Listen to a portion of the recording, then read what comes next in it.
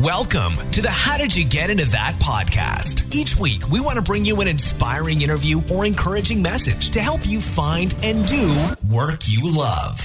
Now, here's your host, Grant Baldwin.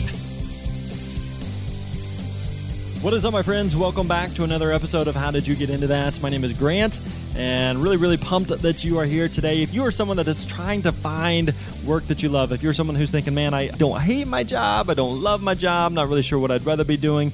If you're living life thinking, man, thank God it's Friday, to, oh God, it's Monday, listen, you have come to the right place. Really excited that you're here. We got a great show for you today. We're talking with Travis Gravette about the nonprofit social entrepreneurship world. And so he's got a great story about how he started in the nonprofit world, decided to transition that a little bit into social entrepreneurship, how he is working with different jewelry manufacturers over in Africa, and then bringing some of that back into the U.S. and creating just a cool business that benefits both to him and the seller, the creator of the jewelry in Africa, as well as the customers and consumers that he's working with. So cool stuff. Let's get right into this. Enjoy this interview with Travis Gravette.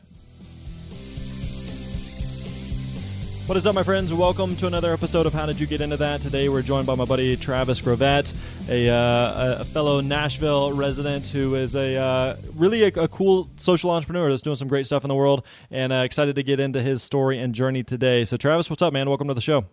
Thanks, Grant. It's great to be here. Honored to have you here. We met a couple months ago once I first moved to town, and we met with a couple of mutual friends, and I was like, these are my people. Like, Travis these are the type of dudes. This is what we moved here for. So glad we were able to connect there, and then been able to I think cross paths a time or two since then. But so social entrepreneur, that means a lot of things to a lot of different people. We just met at the coffee shop. So what do you describe that it is that you do? Right. I would say the short description is using entrepreneurship to make a social impact. So for me, that's using business to make an economic impact with artisans in East Africa through my company, Red Earth. So there's a lot of different ways that you could do that. So what kind of stuff are you selling today? Because you're getting, what is it, basically goods from Africa, you're bringing them into the U.S. to sell here? Sure. Yeah. So sorry to give you a bit more of an explanation. So diving into our company, Red Earth, is basically we're a jewelry company, and we work with artisans in Kenya specifically who make jewelry by giving them access to a Western market or a global market, really.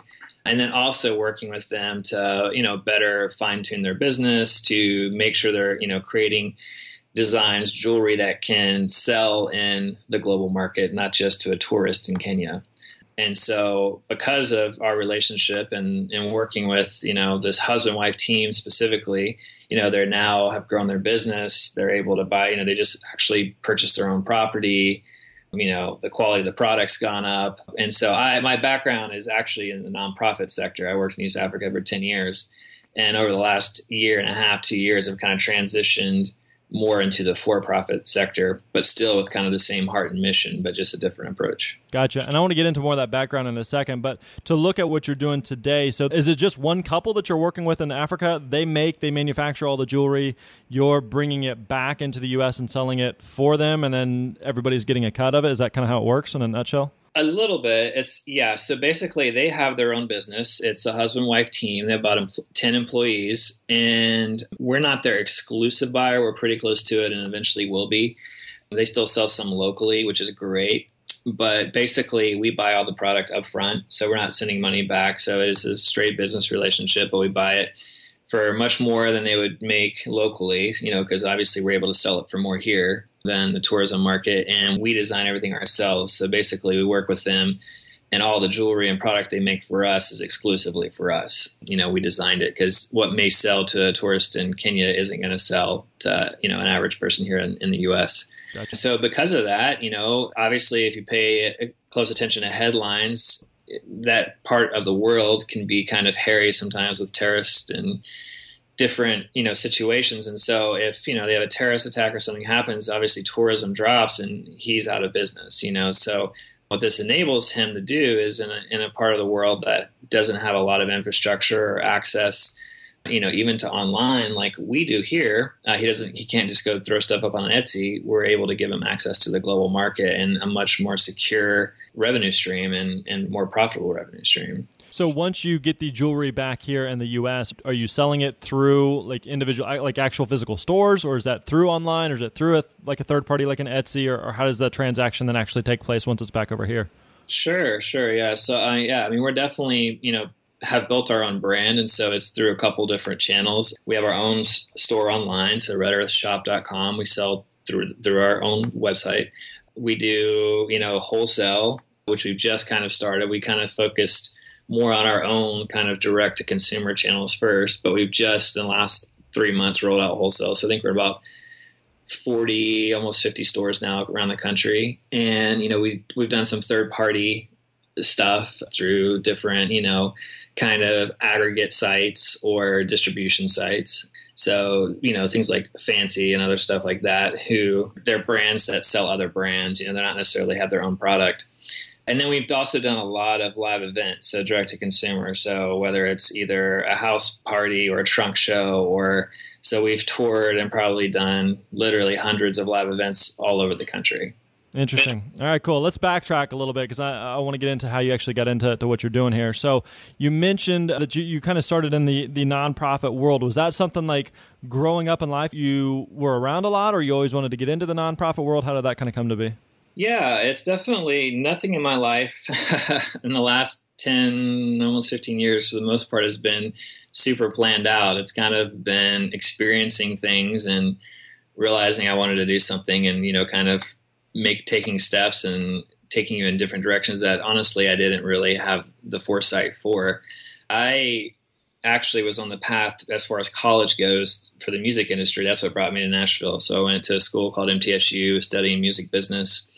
At the same time, through my church and faith community, I'd experienced the third world and kind of seen how the rest of the world lives on a small degree. In my senior years back in 2004, I wanted to go to Africa. I'd never been before. And so ended up Googling orphanages in Africa and doing some research and discovering all these smaller, locally started and run organizations. And through that, I met a Ugandan woman named Faith, who had started an organization called Bringing Hope to the Family. And so, long story short, I flew out there by myself and spent about a little over a month with Faith in Western Uganda over my Christmas break in 2004. And it completely changed my life. And I realized that, as the first time I kind of experienced extreme poverty on that level, and, as a 22-year-old trying to kind of address, what's my response to this? Can I make a difference?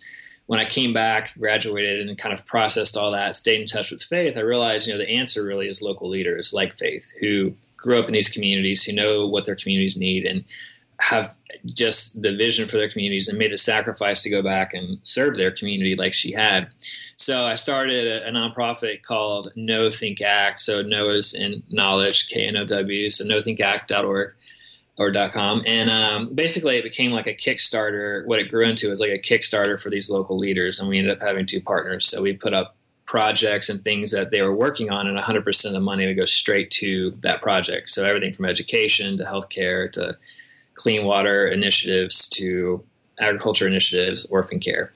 So I kind of did that over the last 10 years in East Africa. So out of college, I decided, hey, I really want to help support local leaders like Faith, and didn't go into the music business. Instead, I went and bought a Nonprofit for Dummies book and started taking people out to coffee. And less than a year after graduating college, started a nonprofit. And I've kind of been self-employed ever since and just taking it one step at a time. So that first trip to Uganda, were you in college at that point, or what kind of like phase in the story are you at that point? Sure, yeah. So it was a senior in college, and basically in my mind, like I said, it wasn't pre-planned. So my agenda for that trip, it was just as much about adventure and having this crazy, amazing adventure before. Kind of in my mind, I was like, hey, this is my last chance to do something like this easily before I jump into a career. And I also wanted it to shape, my global perspective moving forward and kind of seeing how the rest of the world lived in that part of the world and knowing there was, extreme poverty and challenges. And so, I figured in my mind, it was more of, hey, instead of going and having some senior break in Panama City, I'm going to go to, to Africa, kind of expand my worldview and shape my perspective and probably become a more, compassionate, giving person, but going, it'll affect who I am going into my career. I didn't go say, hey, I'm going to go to Africa to start a nonprofit. Like, to be honest, nonprofits weren't as cool back then. There wasn't the focus on Africa that there is now. That I think Africa's gotten a lot more attention in the last 10 years. At that point, like I never, it was pre-Invisible Children. I'm sure a lot of your listeners are familiar with that organization. Right. I literally didn't even know where Uganda was on the map. I had to go look it up, So there wasn't the awareness that I think there is now, outside of a couple really big name nonprofits.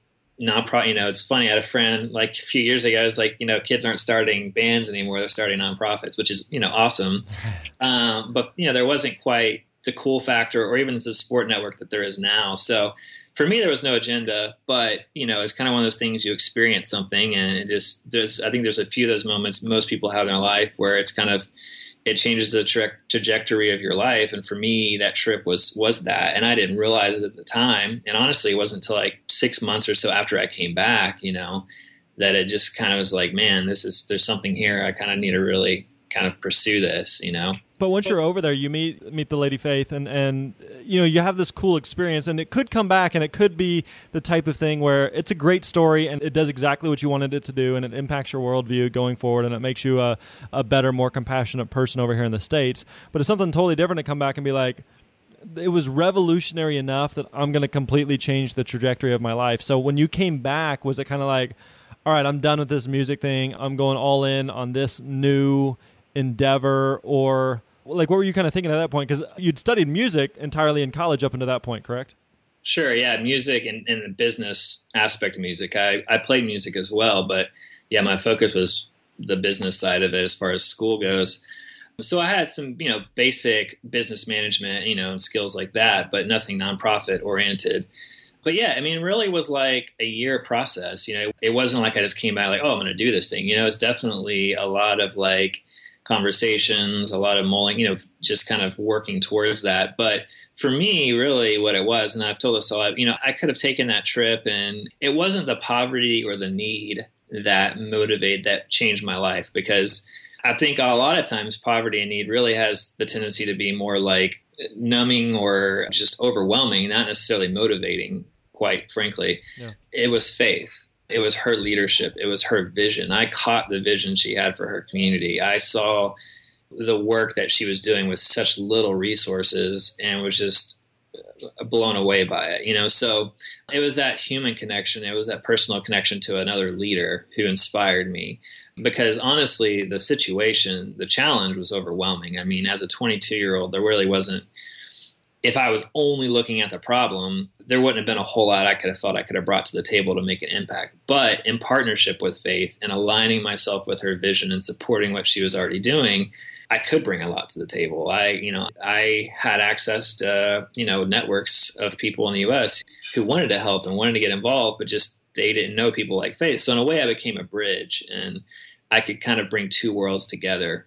And that's that's a cool way to look at it. What was that year like, where you have the trip, you come back, you're mulling it over for a year before you actually do something? Because I think there's a lot of people listening that may be in a similar spot where it's like, I've got this like small glimmer of an idea, and it could be something, it could be nothing. I don't know. I'm mulling it over.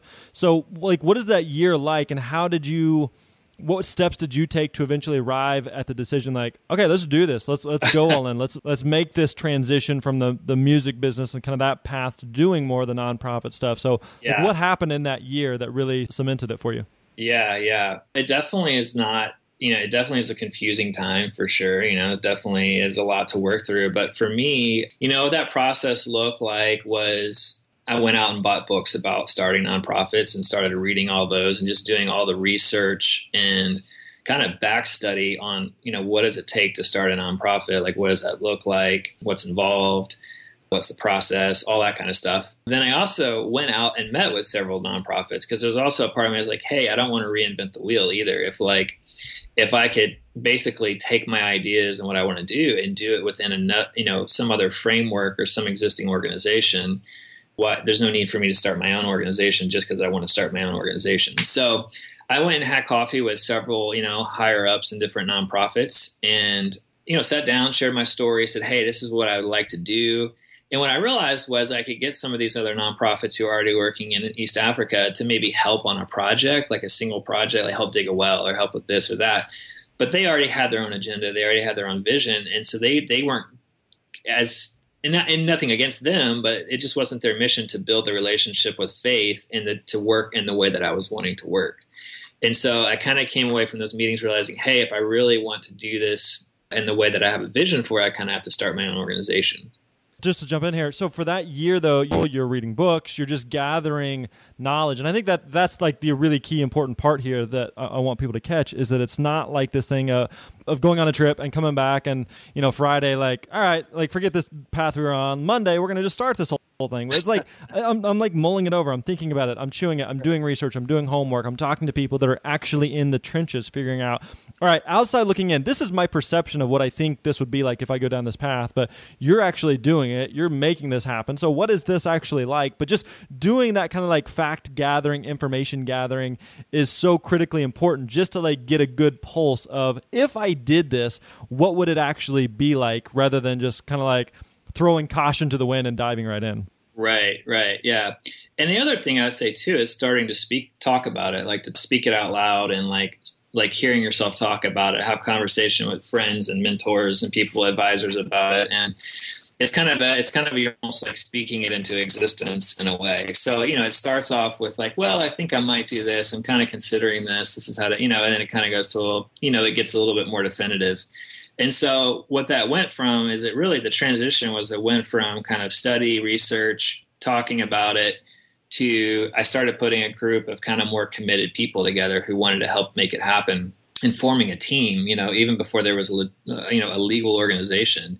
And so it ended up getting some covering, even just from a legal perspective, our first year before, because, the nonprofit world, before we could get our 501c3 status for tax donation, tax deductible purposes, we ended up filtering stuff through the church I was going to. And so got stuff set up under there and got, support from that community. And it ended up being actually in 2006, I brought a whole group back of key individuals with me back to Uganda who were kind of the foundation of starting the organization, and got all of them caught the vision and were excited and pumped. And, some of them became key employees who to this day are still, helping run the organization. Nice. And I like that, again, that it seems like you've just taken baby steps all along the way. It's never just like, we're going to just completely jump right into this and hopefully it just all magically works out. But it's like, let's take the next logical steps. The next logical step is to get a book. All right. The next logical step is to talk to someone. The next logical step is to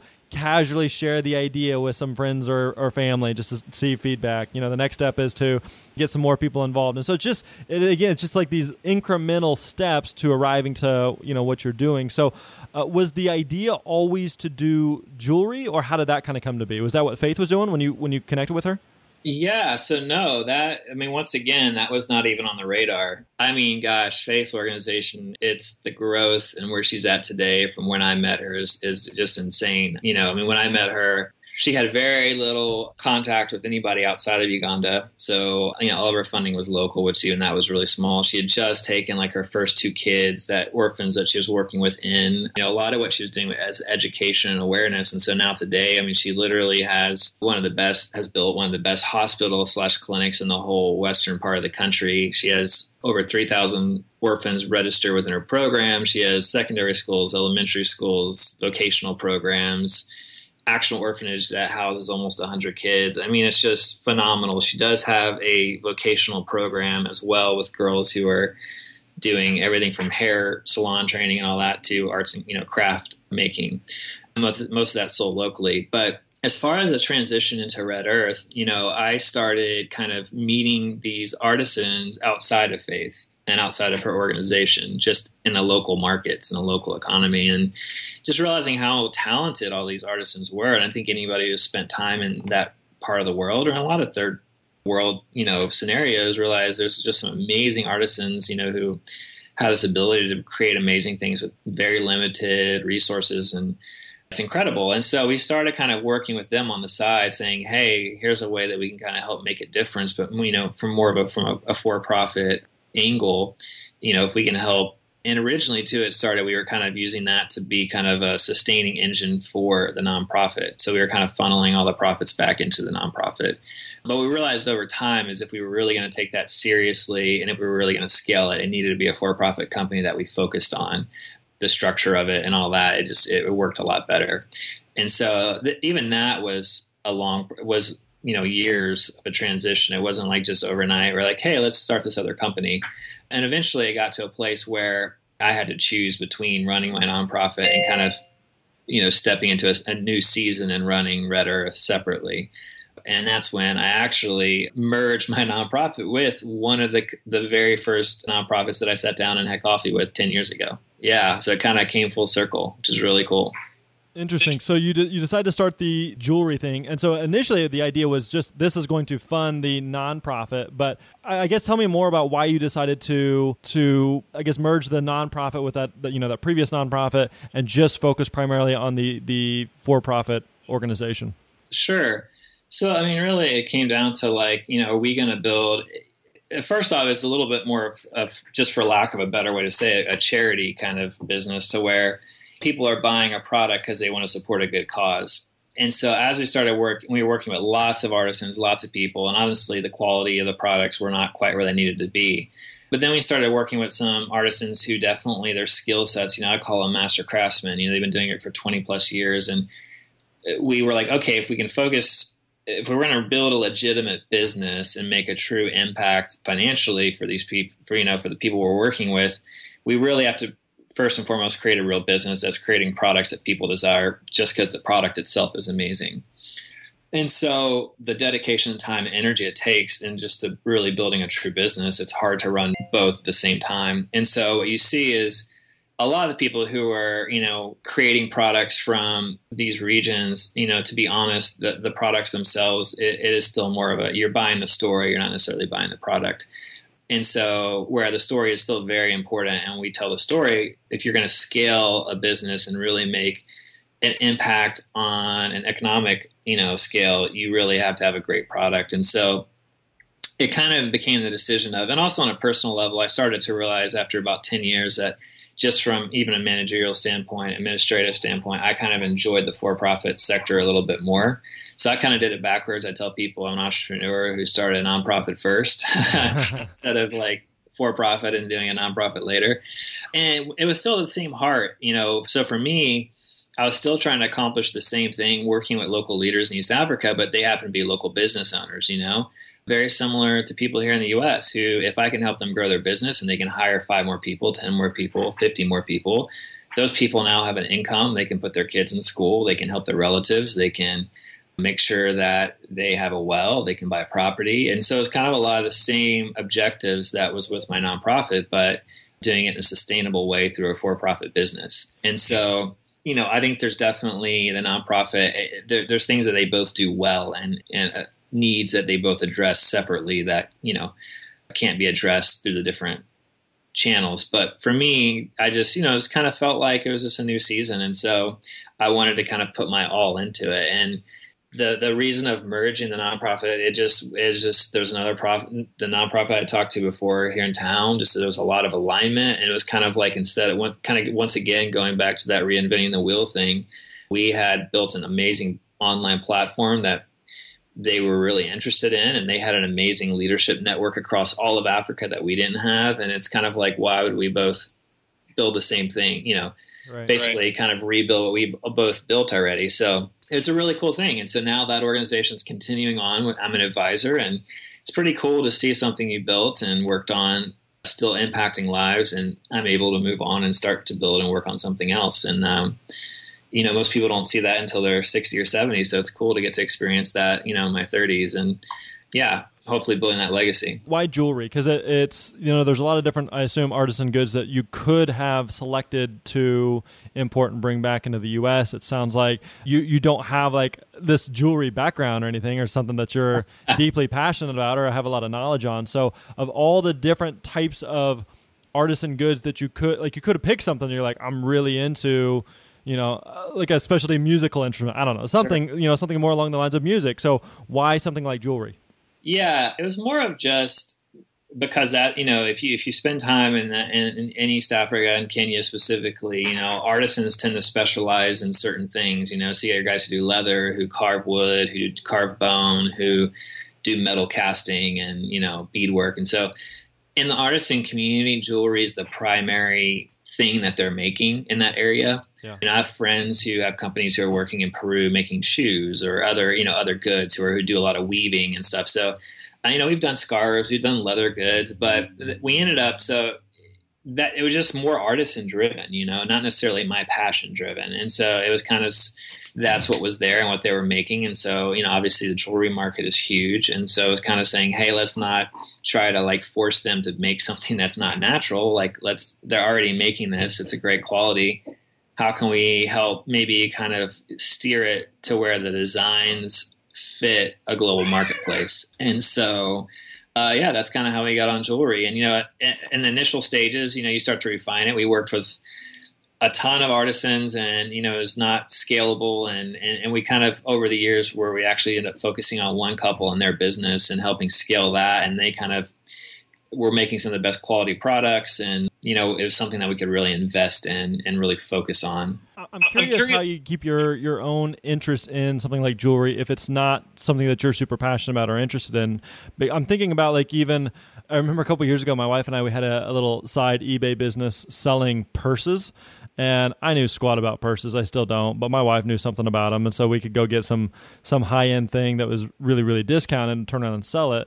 But after time, it started to kind of fade because it wasn't anything that I was that into, So it sounds like you're really connected to the people and the story, but the item that you're selling and what your business is built upon is a subject or a industry that whether it was jewelry or leather or beadwork or whatever, is irrelevant as much as the people that you're working with. So how do you personally keep engaged in something that you're not super passionate about what you're selling?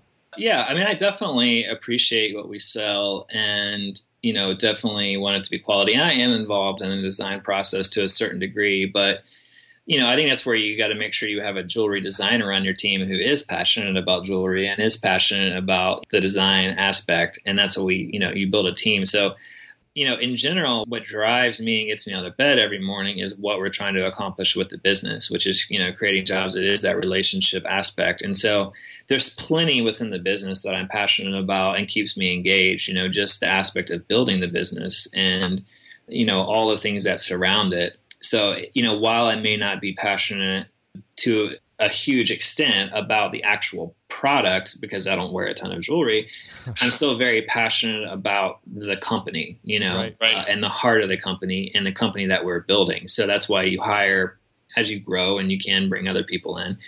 You hire people who are passionate about those certain areas of the business that maybe you're not passionate about, or honestly, you're not, you don't have the skill set for. And so, that's what we've done.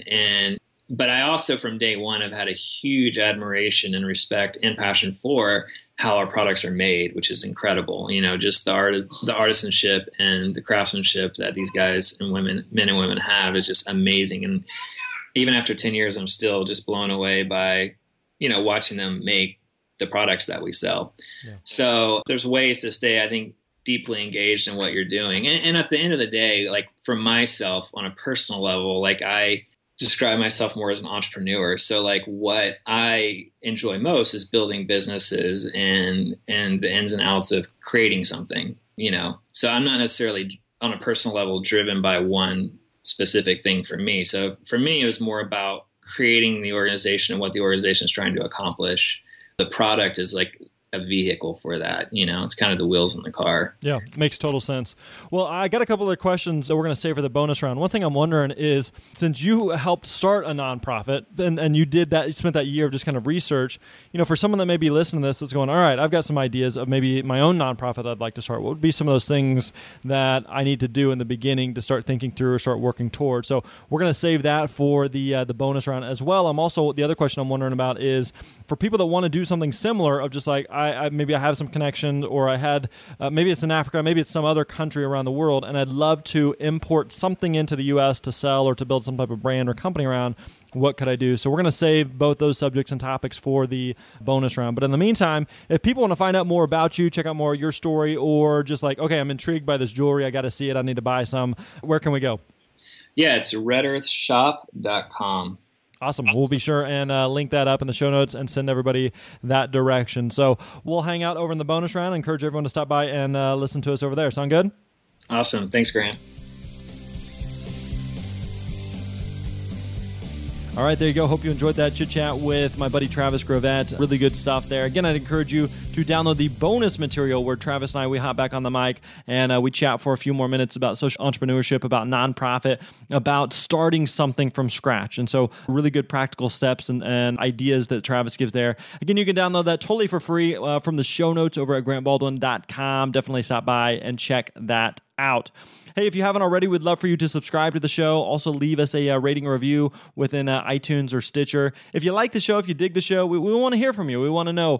We want to know how it's helping you, and definitely by leaving us a rating and review, it helps other people to find the show and helps us to connect with them as well. So, really do appreciate you. Appreciate you listening. Appreciate you hanging out with us. We will catch you next time, my friend. You are awesome.